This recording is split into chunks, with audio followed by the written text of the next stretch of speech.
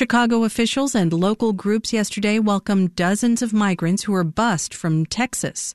WBEZ's Esther Yoon-Ji Kang was at the city's reception site on their first full day in Chicago.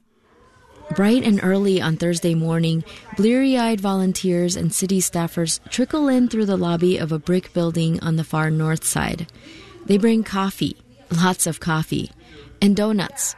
Some carry bags of clothes and blankets. We're ready. We're waiting to be a smiling face, to be that warm, hospitable welcome and say, we're so glad you're here in Chicago. Marie Jokum is with Catholic Charities. People are ready with laptops, there's food, there's toys, there's a space to rest and then meet with different social workers from different organizations.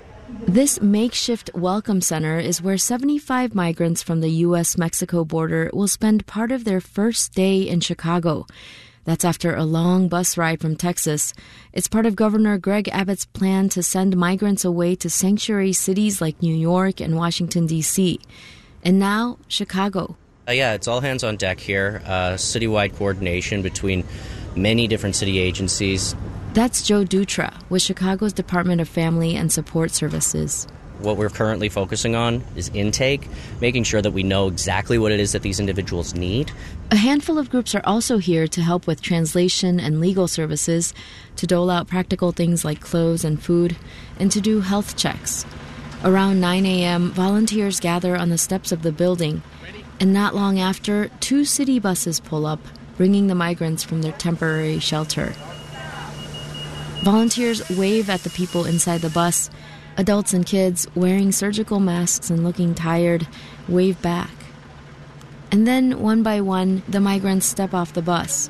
Some little ones carried by their parents, the older ones hugging folders or bags. Volunteers begin to clap and cheer. They greet the migrants in their mother tongue. Inside, the families will spend a couple of hours filling out forms, getting their eyes and ears and lungs checked, and learning about their rights in the U.S. The city won't let me into the intake room, but volunteers paint a picture. Folks like Areli Lopez, a care manager with Esperanza, a Southside health center. There were a lot of children here. I want to say the youngest was a baby that we saw. There was also a pregnant woman. All of whom had to travel thousands of miles to seek asylum. They did have to go through forests and jungles and things like that. And I won't lie, I did cry a couple of times because I am Latina, I am Mexican. And seeing my community having been through all of that, and my parents who also came as immigrants here, so I'm just happy that I was here, but also sad just seeing them have to go through this and having them to leave their homes. I also meet Luciana Diaz, another volunteer.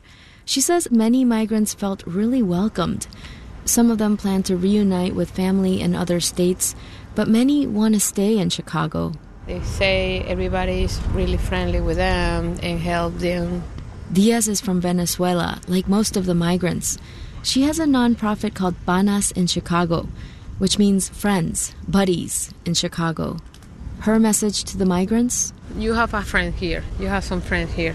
You are not alone. That's what we want to give them. The next 2 buses arrive, and this time it's a few dozen men, clutching folders and smiling nervously at the clapping volunteers. As they go through the intake process, the city calls a press conference at a Salvation Army nearby. The mayor's there, and so are many of the same people who had just spent all morning welcoming the migrants, including Ere Rendon. I myself crossed the border when I was 4 years old.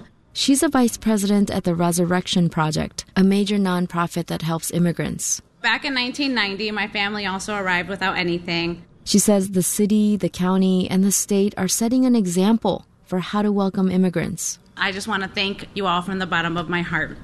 She adds, especially thank you all from the bottom of my 4-year-old heart. Esther Yoon-Ji Kang, WBEZ News.